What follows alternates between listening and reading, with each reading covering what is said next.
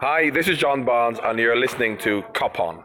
When, in disgrace with fortune and men's eyes, I, all alone, beweep my outcast state, and trouble deaf heaven with my bootless cries, and look upon myself, and curse my fate, wishing me like to one more rich in hope, featured like him with friends possessed, desiring this man's art and that man's scope, with what I most enjoy, contented least.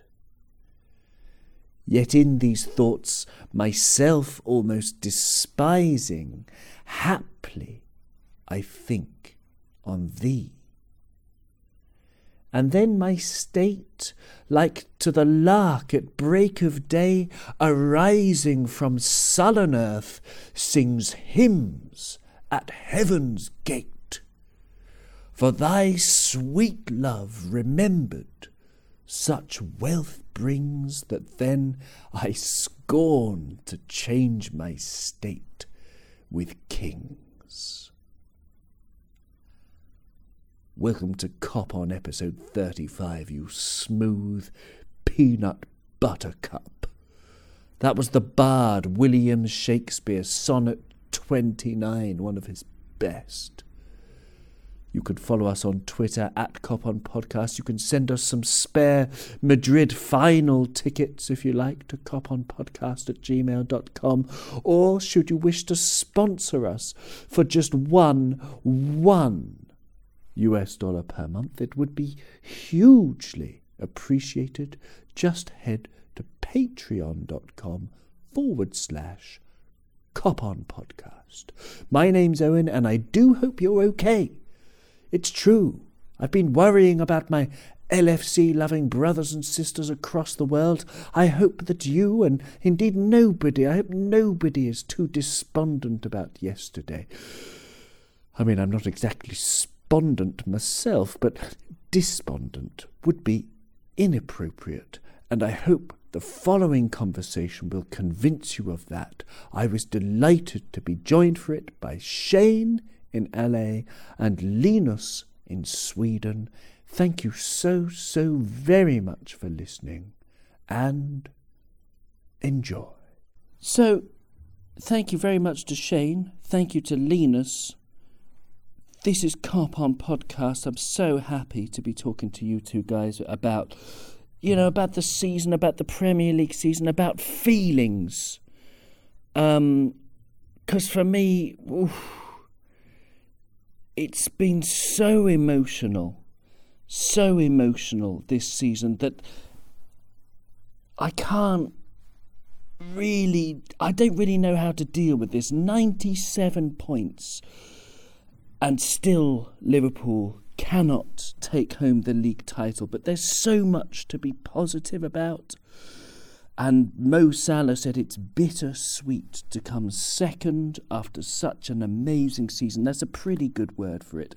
And for me, there are different ways of looking at it. You can look at it in the context of 29 years, without a title. And for me personally, I've been following Liverpool very closely over that time, and it would have been so lovely to put that to bed and get one in the bag, number 19. But it didn't happen. So obviously that's devastating. But the other way of looking at it, which is also true, is that this team seems like it's going to stay together. This team, Klopp himself said before this season, after a successful season, the best players got picked out and sold. It will not happen now. This team is in a wonderful age group. We will go again. We will improve and develop. And that's the positivity that I love, and that's what I'm clinging to after this wonderful record-breaking season. Shane, I'm going to start with you. How are you feeling today? It's the day after the Wolves match. How are you? I'm doing well. Thank you, Owen, for having me on the show. I'm happy to be here. Yeah, I feel good. I think the blow has been lessened by the prospect of June 1st with the Champions League final. I do have a lump in my throat. I'm not gonna lie about that. There's some sting in there as well. Yes, okay. But I mean, if we can put all of our efforts in and manage to take home number 6, Shane, I mean, how much of a sweetener will that be? I mean, that'll be pretty freaking amazing, wouldn't it? Oh, without a doubt, yeah. It completely wipe away any of the feelings that we as a collective fan base feel right now. Any of the negativity with that. This whole season could retrospectively be looked back with the proper historical context. I mean, we saw yesterday at Anfield. We want to celebrate these boys. We want to celebrate this team as champions, and we believe these champions deserve a piece of silverware, and they absolutely do. And so we just want history and everyone else to view them as positively as we do right now in those moments when we celebrate them. Yeah, very good answer. Very good answer. Linus, how are you? You've been, with us on Cop On for the whole season. I'm so appreciative of that, and you've been such a positive guy, all season. Your Twitter handle at least used to be LFC Champ 18_19. Now it's at L Loveguard, I believe. But how are you? I mean, are you devastated? Are you looking on the bright side? Yeah, I think since after the Arsenal game, I think I've been with you guys, and it's been very fun. I appreciate it. So I'm feeling a bit of both. I'm really proud of the team. I think it's been so fun watching them, and even though at some point it's been quite annoying, especially in January, it seems to be our worst month every year a bit, but then there's also been so many memorable moments like Origi versus Everton and Barcelona, and obviously I'm devastated. We had such a firm grip on the title and we didn't win it in the end, but I just can't help but feel that we'll win it next year, and if not then we'll win it the year after, because I just can't see this team not staying together, because like Klopp said, for the first time in so many years we have a team that won't get picked apart, because we are the destination instead of the stepping stone to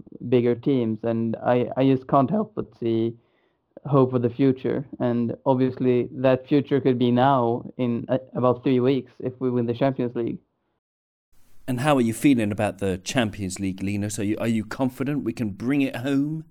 Well, I don't want to sound overconfident, but yeah, I like we've seen Tottenham play, like two different Tottenham teams play this season. We've seen the teams that struggle against Bournemouth and Everton in the league. How you managed to struggle against Everton, and maybe I shouldn't say that because we did. But yeah, and then we've seen the Tottenham team that demolished Ajax in the second half of the leg in Amsterdam. So I'm not sure about the matchup versus Tottenham. I'm just very, very sure that we have the qualities that we need to win. So I'm quietly confident, and yeah, I think we should win it. I think so too. But there are different ways of approaching these matches, and yeah, you're right. There are two different types of Tottenham. And but we'll cover all of that on Cop On as we get nearer to the time. I'm actually thinking about, I've got a few ideas about, what we're going to do with Cop On in Madrid, because I'm going to get the bus there. I've got a friend who's very kindly let me stay on her sofa for the night of the final, so that's so cool. But we'll stay tuned to Cop On. We'll talk more about the final. But for now, I want to talk about yesterday, and in the match itself, Shane, there was that one ecstatic minute after Glenn Murray scored. Tell me about that.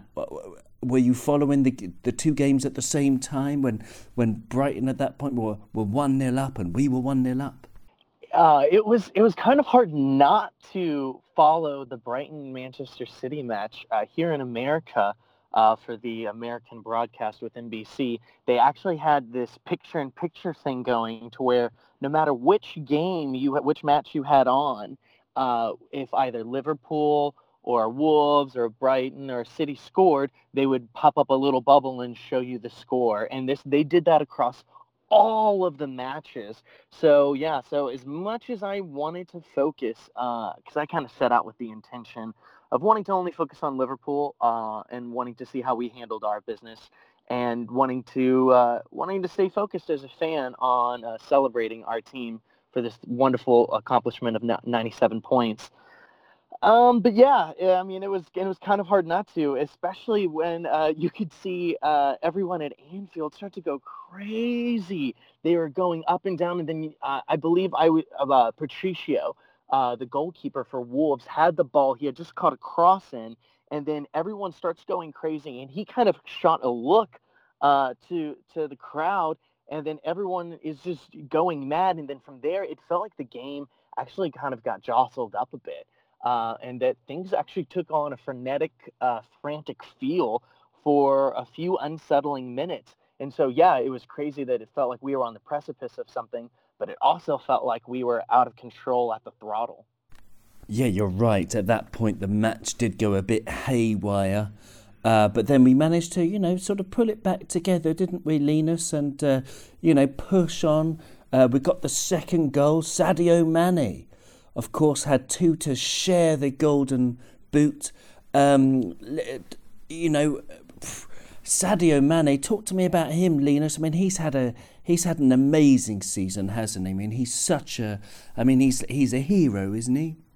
Yeah, I'd say so. I'd say the whole team are heroes, every single one of them, except the ones that didn't play. But yeah, I think Mane's just there's something about him which it's really weird. He feels like the playmaker, very good at dribbling, the very good vision. But then he's only got one assist, so you can't really call him that, and he's got a lot of goals. So I'm not really sure how to sum up Mane. He's just very, very good at in tight spaces. During the Barcelona game, we had one of the Swedish commentators, very accurate representation of Mane. Like, he can just take the ball down and get it past players in the smallest pocket of space you could ever find, and it almost always looks quite spectacular the way he does it. Not like he's planned it, but more of an accident. But because he does it all the time, it just can't be an accident. So I'm not really sure how to explain Mane except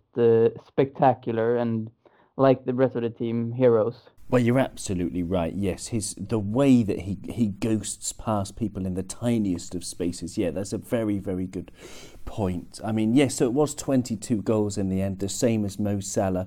And I had a look on the Premier League player comparison stats that you can get on the Premier League app. So they had 22 goals each. Minutes per goal. Sadio actually edged it over Mohamed Salah with 140 minutes per goal. Mo Salah 148. But the shots was quite interesting. Mo Salah had 137 shots for his 22 goals, whereas Sadio Mane only had 87. Which makes me think that, he could really play the number 9 role. We've seen it a couple of times this year, but he's just more clinical, in general. So his shooting success is 25.29%, which is extraordinary compared to Mo Salah's 16.06%. And of course, another thing worth noting is that Sadio doesn't take penalties, whereas Mo Salah scored 3 Premier League penalties in what is now, I suppose, referred to as last Premier League season. But, what wonderful players.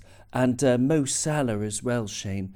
Mo Salah, I mean, he, like I said before, he called yesterday bittersweet, but he put a tweet out asking the fans to bring Anfield to Madrid, so we have to do that by royal decree from the Egyptian king.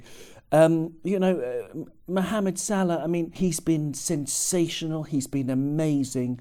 He's been a credit to himself, his family, his nation, a credit to everybody. He's just a wonderful, wonderful human, and we're delighted he's ours.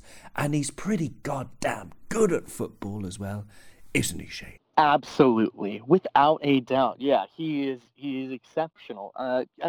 He made Time Magazine 100 most influential people. John Oliver wrote this wonderful piece, and he summed it up. He was able to surmise it in a wonderful way, saying, "As impossible as it is to believe," and I'm loosely. This isn't verbatim. As impossible as it is to believe, Mohamed Salah is actually a better person, a better human being than he is a footballer, than he is at football, and he's pretty damn great at football. So yeah, without a doubt, I noted in my match report that how electric he started the game.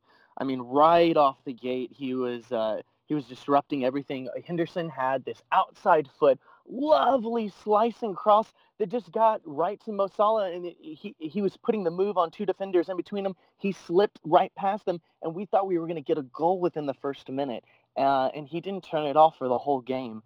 Mane did get the goals, but Mo received a lot of the focus from the defensive pressure from Wolves.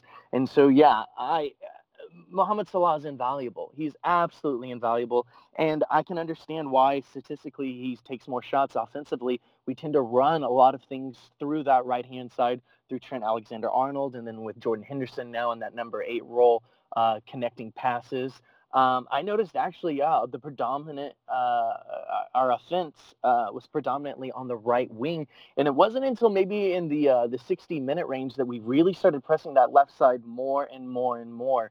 There are so few words to describe how invaluable he is. There's one, I remember there's one friend of mine who compared him in his significance, and this will mean a lot more, I think, to American listeners, that he compared him to Wayne Gretzky, a great hockey NHL great. And he said that the way that he moves and the way that he runs that offense is just mesmerizing. I love it. Yeah, he does sort of glide like he's ice skating across the pitch. He's a joy to watch. Linus, Mo Salah had a great season. And what about Alisson? I mean, I saw our goalkeeper. He's been brilliant all season. He was great. He was absolutely marvellous in denying Wolves a couple of times with, one-on-one situations. He had a superb game, dominating the box. And he's got the second most clean sheets by a goalkeeper in a single Premier League season. 24 is the record. Petr Cech, 2004-2005 with the great Chelsea team. With John Terry and Ricardo Carvalho in defence. But Alisson's on 21 on his debut season. Edwin van der Sar also had 21 with the great Man United team 2008-2009. But Alisson Becker, can he get better next season? Can he beat his 21 clean sheets, do you think?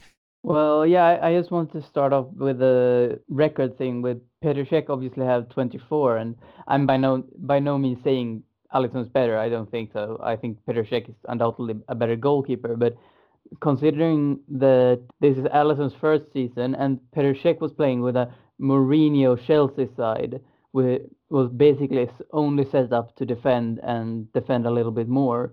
And if you take that in consideration, it's even more impressive looking at Alisson this season. And being a goalkeeper myself, I might be a little bit biased towards Alisson, but he's honestly been, after Van Dijk, maybe Salah, our best player this season. I can't not love the man. I think maybe we haven't had many good goalkeepers at Anfield in a while. We had Pepe Reina, but then it's been Mignolet, it's been Karius, And now we have one of the absolute best goalkeepers in the world in Alisson. His distribution is top notch, even though he does misplace a few passes. But the passes he does complete, and just the simple ones as well. And he just starts to play really quickly. And his shot stopping has been it.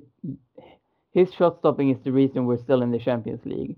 Had we still had Mignolet or Karius in goal, we would be playing Europa League and maybe even be out of that by now, because we would have lost. We would have drawn to Napoli. And the way Alice has been playing this season, I really didn't think we would ever see that, but between the Liverpool sticks again. I'm just grateful to Klopp and the whole Liverpool transfer team that they decided to spend all that money on Alisson, because it's just paid off, hasn't it?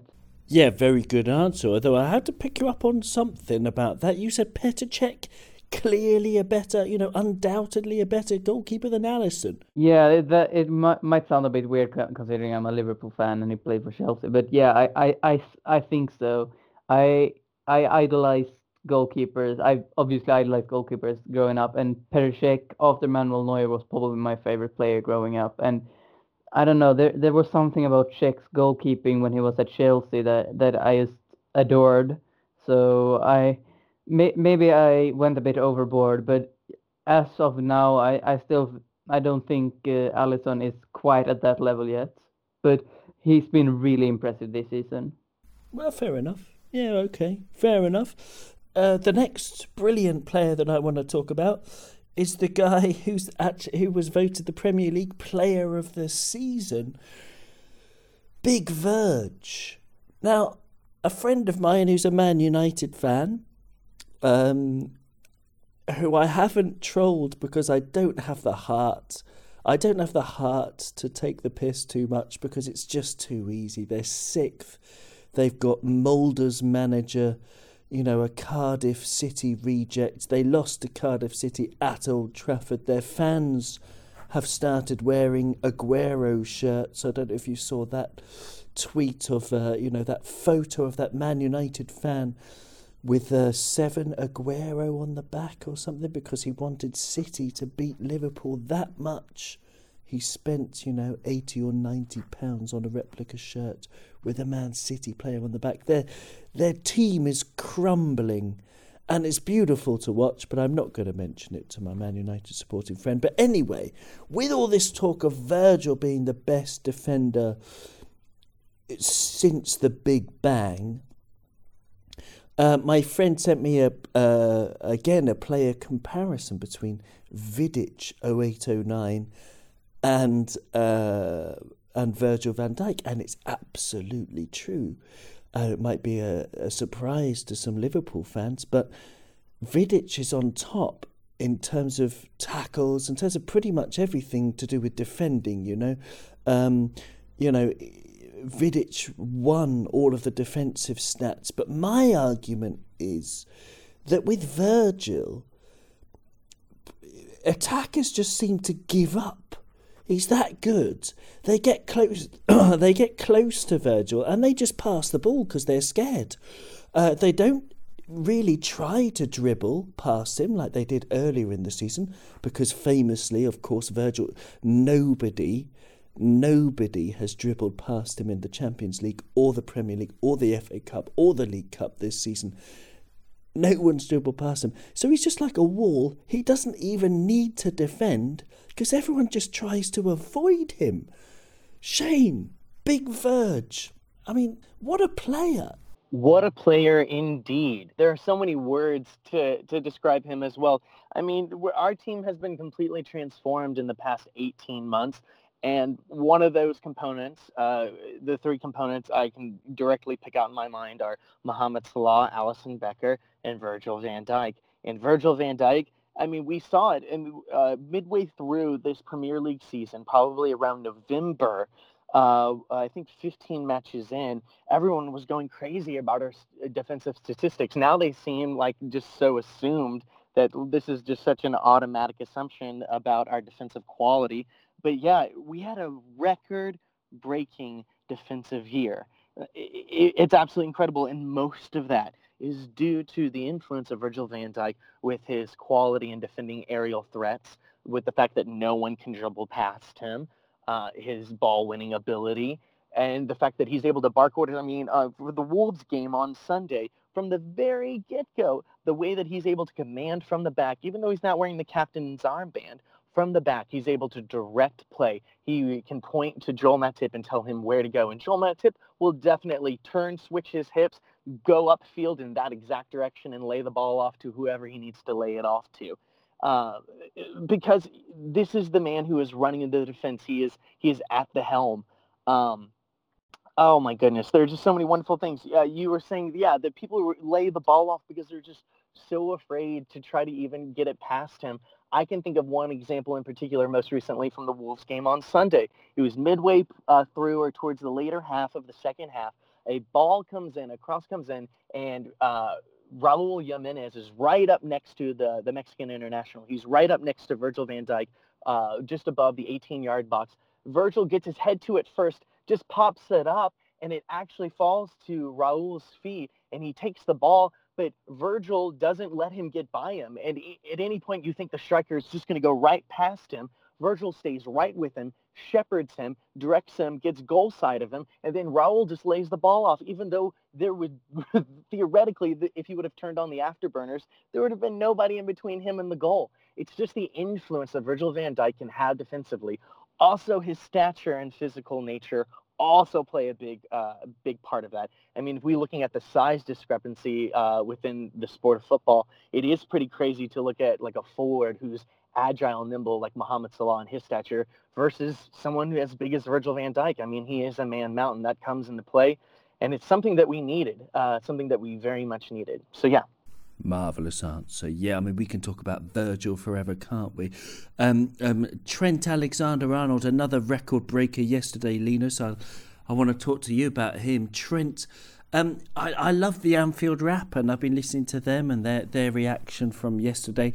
They compared Trent to Beckham. So I had a look. And you can see the similarities. You can understand why. I mean, the way that he strikes the ball with his right foot, the control he has, the way he puts his passes really to pinpoint perfection. But, I had a little look and it confirmed my suspicion that Trent is way better than David Beckham was when David Beckham was young. I mean, I had a look when David Beckham was 20 years old, 20 and 21, which is the equivalent of next season for Trent, who will be 21 next season.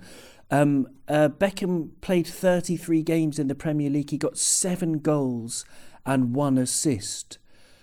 Trent has just played a season as a 19, 20-year-old where he's got 12 assists and he's broken the record. And I think he's going to grow up to be better than Cafu. I think he will be the best right back. He will be in people's all-time 11 if he stays there, because, I mean, we could use his mercurial talents in other positions, of course.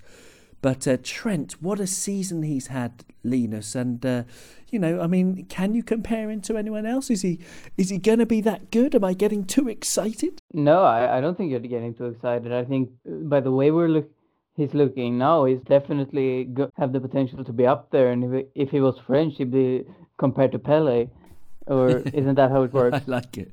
No, but I think just the confidence he has when he goes forward down that right-hand side it's just unparalleled. We saw it against Barcelona with that corner.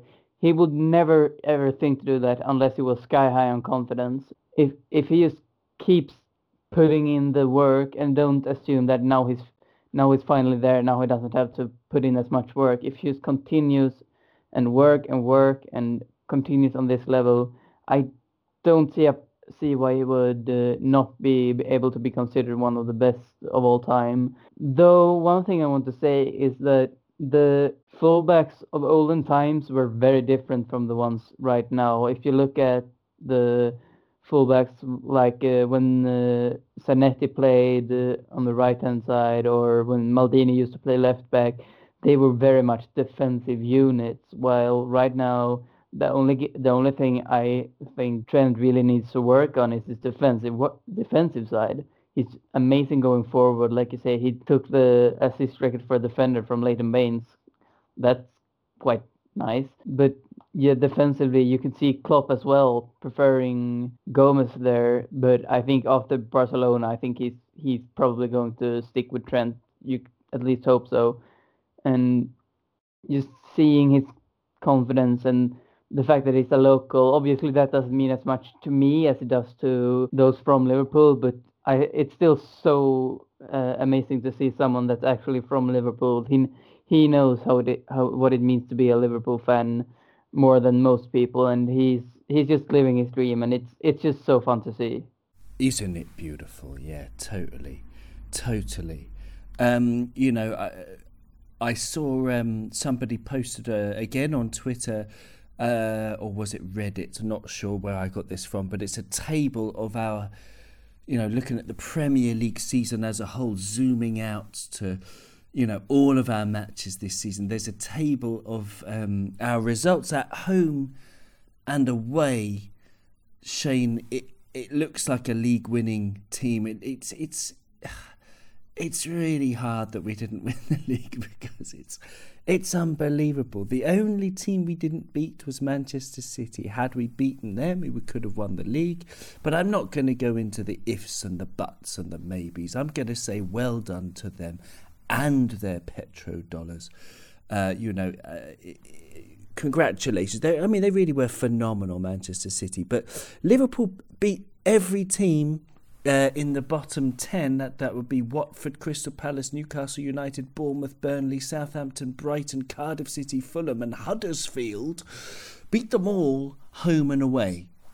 Watford, who were 11th, we beat them 5-0 at home, 3-0 away. That's how much better we are than the bottom 10. When you go above that, we beat Tottenham home and away. We beat Wolverhampton home and away, of course. And then there were some draws. We only drew with Leicester at home. Otherwise, we beat everybody apart from Manchester City at home. And then away from home, this is where our season was, you can't criticise. This team is beyond criticism. But, we drew away to West Ham, Everton, Man United, Arsenal and Chelsea. And then we lost away to Manchester City, even though Vincent Kompany should have had a red card. But again, I'm not going to get into the ifs and buts. How can we beat them? This is the thing I've been thinking about since yesterday, Shane. How can we beat them next season? And I've got a few ideas, but what are your ideas, Shane? How can we beat them next year? It's going to be difficult. It's going to be definitely difficult. I imagine Manchester City will have a squad with the depth. I imagine the team will mostly stay together despite whatever rumors are circulating about them being banned from the Champions League. In the mid of the financial fair play. But yeah, no, I mean, congratulations to them. I'm looking at the same home and away record for us. And you're right. It looks like the majority of it, almost all wins, couple of draws, and just that one loss. It looks like this should be a championship winning side. And despite of that, we are not, because City just did that much better, 1 point better. So congratulations to them. We don't need to be sore losers about it. And I think there is a danger always to lessening our accomplishment, lessening our milestones for the journey that we made this campaign, the journey that we made this season, and the progress that was made. And so I don't think their 1 point should take away a single inch of that progress that we made this season. To beat them next season, I believe it's just going to require that much more composure. I believe we have the experience now. I can see how we'll do in the Champions League final. I think that'll set a precedent for the Premier League season coming up, honestly. If we're able to put all of those last year losses to bed and win and lift the trophy and have a piece of silverware under Klopp, I think we'll get that anxiety and sort of that mental friction out of the way, and I think we'll play probably even better as a team, as hard as that is to believe. And then who knows, the the race to the finish might be not who reaches 99 or 100, but which team is scoring more than 100 points, league points. So yeah, it could be even crazier next year if we're in full form and we avoid that lull that happens in that January-February window. So I believe if we bolster in our formation, if we bolster with maybe one or two players, and maybe particularly on the left side, I could see it like a Memphis Depay coming in to compete with Sadio for that left wing, and then maybe somebody to compete with Andrew Robinson on the left wing as well, just so we could have more options. I believe we could push it even past 100 points against City, and then at that point, may the best team win. Yeah, so that's really very interesting what you're saying there, Shane. Yeah, strengthening, yeah. To compete with them, that's one way we can do it. Strengthening down the left. I personally would not go for Memphis Depay because he used to play for Manchester United, and I think, even if I just think it's bad juju. Even if he hated his time at Man United, which apparently he did, and he wasn't appreciated there or loved, I still wouldn't have him back, even though he might be Dutch and he might be Jorginho Wijnaldum's best friend, which it looks like on Instagram. I just wouldn't have him because he played for that team, Man United. So I don't know. There's just something about it I don't like. But yeah, I can see. I mean, he's a great player. Where do you stand on it, Linus? I mean, is that one way? Is there any other way apart from strengthening? Because I have, like I said, I've got some ideas. I want to talk about them after. But I mean, what are your ideas, Linus? How can we catch this monster of a Manchester City team, this superb Manchester City team? Yeah, strengthening is definitely the main thing right now. We need to look over our squad options. And one thing I wanted to ask both you and Shane, Owen, we have Grujic coming back from the loan at Hertha Berlin, and I'm not sure if you have watched him anything at all, but I've been watching him a bit, and I'm not an expert or a scout, but I think the way he plays it could be maybe a replacement for Milner. Not that Milner's leaving, but we could have him as another Milner type player, and maybe he could fit in at left back because our midfield competition is so fierce, and maybe he would be willing to do that if it meant he could play, like Trent sacrificed himself to the right back position and now is on top of the world. Well, it's a very interesting question, but yeah, I don't watch the Bundesliga. I mean, I know he's gone on loan to Hertha Berlin, and I've read some things about him, like, their manager called him the best player ever or something. But, I mean, does he have, my reservations would be, number one, does he have the pace to get up and down the line, and the stamina as well is number two, and number three, how good is his left foot? Because I think honestly, Linus, you watch the Bundesliga way more than I do, so I'm not sure about that. But it's an interesting question. Does he have a left foot, Linus? I don't want to draw a conclusion, but I think he most often uses his right foot, so I don't really notice his left foot, and in the midfield, he doesn't really have to use his left foot a lot for crossing. But I think we see with Milner as well, he doesn't really use his left foot while playing the left back role. But yeah, maybe not. I just wanted to ask that question because I like Grujic when we signed him, and I just kind of wanted to fit him in. And I think because he's really good at the defensive work, and he's quite good going forward as well. But yeah, maybe not. But I think that could be something worth checking out for the team, maybe in preseason. But yeah, moving on to how we can beat City and next season and catch them. I think obviously what Shane said, we need to improve and just keep going. But looking more at the football side of things, I think you could argue all day long and all year long where we actually lost the title. You could argue it was in January, where we failed to beat both Leicester and West Ham. But for me, I think the game where we really this is quite an odd one, and I can't say we lost the title there, but I think the game we really should have done more, except obviously the Leicester and West Ham game, was City at Anfield. we saw last season that we have all qualities we need to beat them there, and I think really we played very pragmatic. We played very deep just to not lose that game, and I think we should have trusted in ourselves more and just went for it. Obviously, I'm not Klopp, and he may know best, but I think that's the game we really need to win next season. And I think if we beat City at Anfield next season, we will win the league. Well, it could be as simple as that. Yeah, absolutely. Just just beat City, and then continue to hammer the other teams as well, which is easier said than done. But no, it's interesting. Yeah, absolutely. Yeah, very interesting answer. Just do better in the head-to-head against City. Very true. The couple of ideas that I was noting. Number one is that both Liverpool and Manchester City have only lost 6 games in 2 seasons. We've lost 6 games each in 2 seasons, which is nuts. But the big difference is that in that time they have won 64. They won 32 this season. They won 32 last season.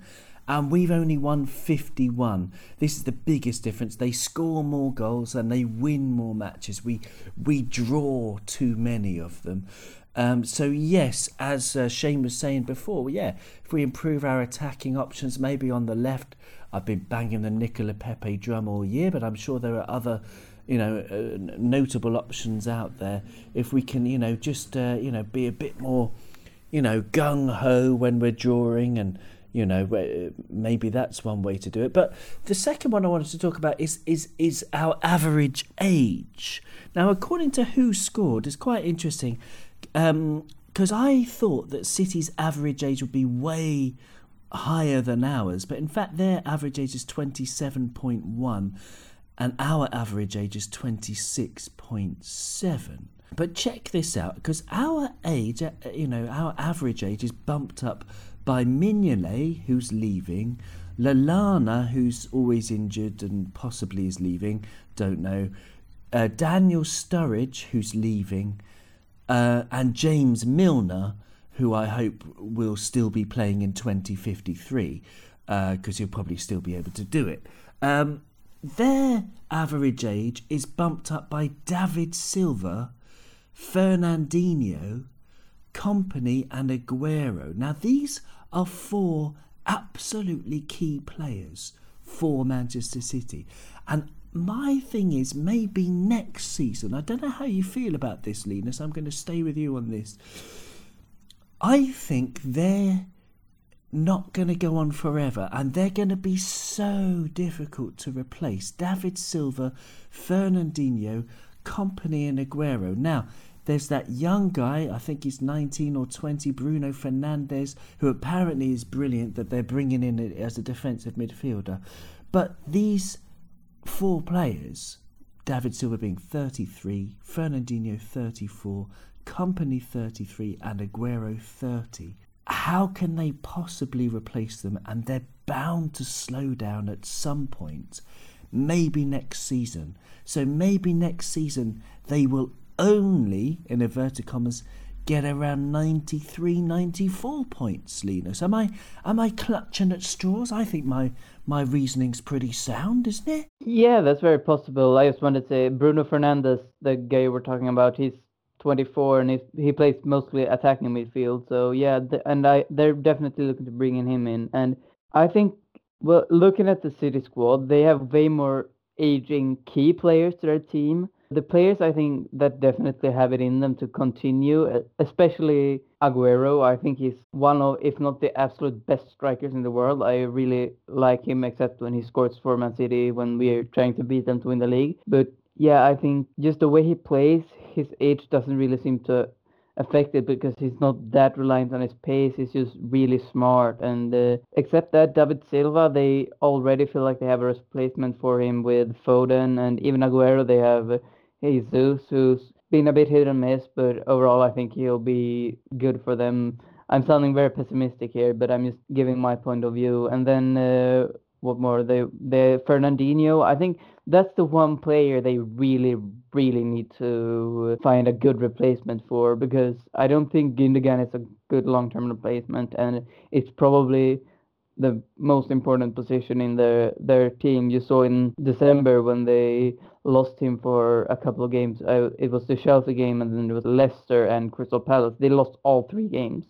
And you can see when they're without him, they struggle way more. I think the way he's been injured this season, I think he could be injured even more next season. And if they fail to get a replacement for Fernandinho, that's when they'll struggle. But it's Manchester City. They'll undoubtedly pay 100 to 250 million for N'Golo Kante and then win the league again, and probably buy Mbappe too. Who knows? They don't seem to have any rules when it comes to transfers, but not trying to sound too bitter there, obviously. But yeah, I think if they replace Fernandinho, then they'll be on their way to be the same City team. But I think they will very much struggle to replace Fernandinho because there's not a lot of top tier DMs that you could get for any reasonable price in today's market. So that's really the important position for them, and I can't see them finding a very good replacement for it that's good right now and not just a youngster that will be good in the future. Very good answer. Very good. Shane, is this, a chink in their armour, that ageing quartet, and especially as Linus is saying, Fernandinho, and I would say centre-back, they don't have... Kompany's still first choice for me, Kompany and Laporte, who's been excellent for them. They're going to be so hard to replace, aren't they? And then also, as Lena said, their transfer, the way that, yes, they don't seem to be following any kind of rules or, financial fair play. I don't think it sounds bitter. I think it's just true. But they can't go on forever flouting the rules because they're under investigation from UEFA and FIFA and the FA and someone else I can't even remember. Probably the Inland Revenue. I've no idea. But, this is something that can give us all hope, Shane, can't it? This ageing squad, they're going to be impossible to replace those brilliant winners. Yes, I do have a lot of hope for that. I think one big thing that really highlights the difference between these two giant clubs right now is it seems to me on the surface, from my understanding, kind of the difference in guiding philosophies between Manchester City and Liverpool. For example, it seems as if, I don't think they have any replacements. I think you're absolutely right. The age is a chink in their armor for the long-term game, but I don't know if City went into this trying to be in the long-term game, so to speak, with Pep. I think it seemed like a smash and grab for 3 to 5 years, try to grab as many trophies, rack up as much money as possible, and bend the rules as you need be to get as far as ahead as you can in the shortest amount of time. And that seems to be the way that they're trying to cut in line and go about things. And Liverpool seemed to be more about the long game, about building something. It seems to be the longevity, seems to be the focus of Klopp's rebuild with Kirkwood from the academy, with scouting, through coaching, all the way through with our loan program. And everyone wants to play for him. He is a leader through and through. So, yeah, I mean, the Pep's future is obviously going to be in doubt. I mean, there are so many things about City's future that are in doubt. And with Liverpool's future, there's anything but doubt. Everyone is certain about Liverpool's future and the trajectory that this club is on. I love that. And speaking of futures, as we bring this conversation to a close, speaking of future, should we keep the Big Divock? Origi, he's become a cult hero. We absolutely love him. We love his attitude. We love the way he's been, working his nuts off to get back into the team and given us some beautiful moments. 2 goals in a Champions League semi-final. I personally, if he's happy to have the same kind of role, squad player, coming off the bench sometimes, covering for injuries, then I'd offer him a new contract. But that's what the rumours are. We're going to offer him a new contract. Are you happy with that, Shane? Yes, absolutely. I feel as if it's interesting how the fortunes played out for Divock. His future was in doubt just as much as Danny Ings, honestly, in terms of squad strikers. And I thought it was interesting that Danny Ings chose to go and not Divock. I would have switched him around. It would have been interesting to see if Danny Ings could come up with the goods to have the same moments of glory that Divock has been afforded. But yeah, without a doubt, I think Divock has definitely earned the trust of us as a fan base of Klopp. I mean, he earned it on the training grounds at Melwood, without a doubt. Klopp had faith in him when we weren't watching him play on TV at all. So yeah, without a doubt, I think he deserves another contract. And honestly, he probably might deserve more starting time. We might do a lot better with him. That's interesting, but he can't replace Bobby, can he, Shane? No. Oh, I mean, maybe more as in a forward midfield role, someone that plays just in between that midfield line and the forward line, possibly, or something a little bit unorthodox like that. But yeah, I'm also just in a Divock Origi kind of mood. So, however high he tells me to jump, I will jump that high. So, he can have as much of a contract as he wants in my book right now. Absolutely, yeah. I mean, he's been. There was that interview, after the Newcastle game where he was talking about coming off the bench, and he was saying, I just wanted to shine my light. Divock's got a light, Linus. Divock has a light. We should sign him up for another couple of years, shouldn't we? We 100% should, in my opinion. He's just amazing, isn't he? That might be my heart speaking, but I think so. I think he's just been very good whenever he's played. He gives his all, and he's, at least if we doesn't keep him as a player, he needs to get a statue for this season. Completely ruining Everton's season and then completely ruining Barcelona's season. You can't ask for much more. And I've always liked Origi. I like the type of player he is.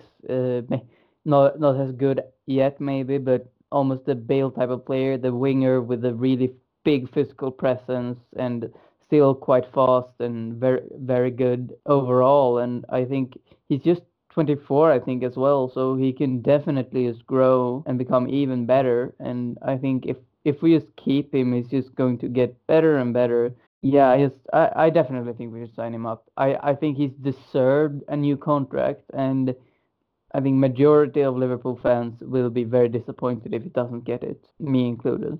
Yeah, me included too.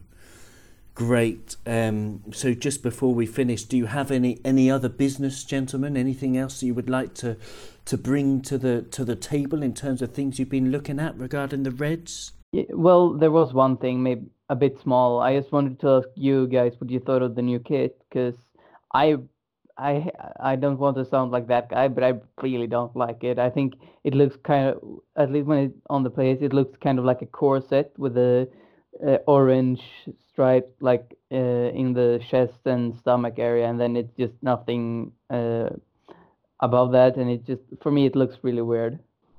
Are you talking about the scarlet red beautiful kit with the wonderful gold pinstripes? Yes, that very one. Oh my goodness, do we have the same eyes? I love it. I love it so much. I think it only comes second to last year's home kit, which was a record-breaking home sale in sales for Liverpool, by the way. But yeah, I think that I love it. That's so crazy. Oh, that's so interesting. I love the fact that you don't like it, because that's so interesting to me. Because to me, I thought it was so undeniable with the scarlet red, with the details. Yeah, just the way it looks and fits. I think it kind of beats this season's home kit. I think it blows it out of the water. What do you think, Owen? Well, I've got to say, Linus, I'm sorry. I really like it as well. I prefer this season's kit. I think this season's kit, looks great when it's on, and it's got that, that cool button thing. I like that button thing. And I think it's a classy shade of red. It's a classy kit. But the first time, it reminds me of, I'm older than you, Linus, and I remember when we won, doubles, and we dominated when we had the pinstripes, and maybe that's what's been missing these 29 years of just pinstripes on the home kit, and this whole conversation about how we can beat Man City.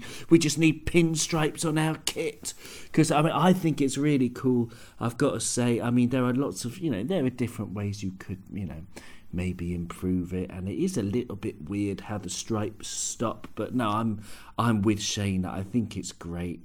I prefer the goalkeeper kit, that black and gold one. I mean, but I think generally New Balance, I mean, they've come out with some crackers over the last few years since they've been,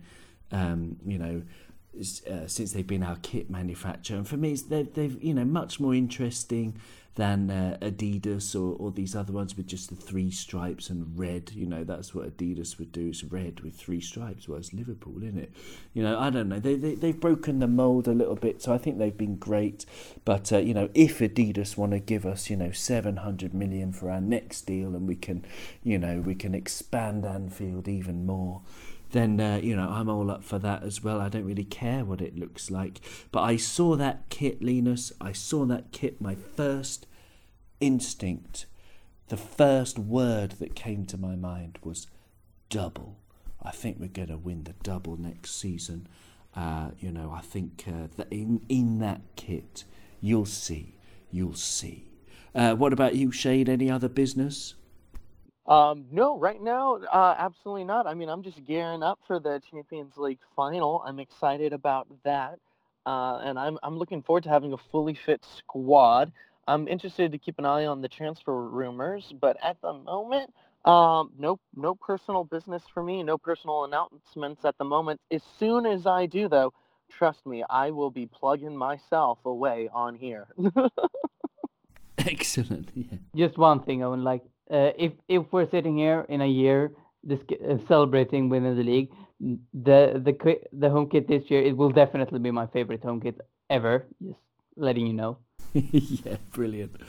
Okay, well, thank you so much, guys. I mean, I already feel a lot better.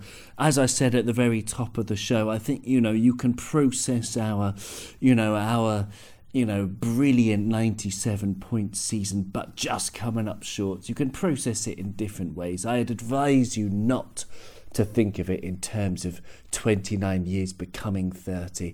And I would advise you strongly, as we've done today, is to talk about the positives and to think about the positives, of which there are many, so many. And, this team is going to stay together. Klopp and the transfer team, they know how to improve.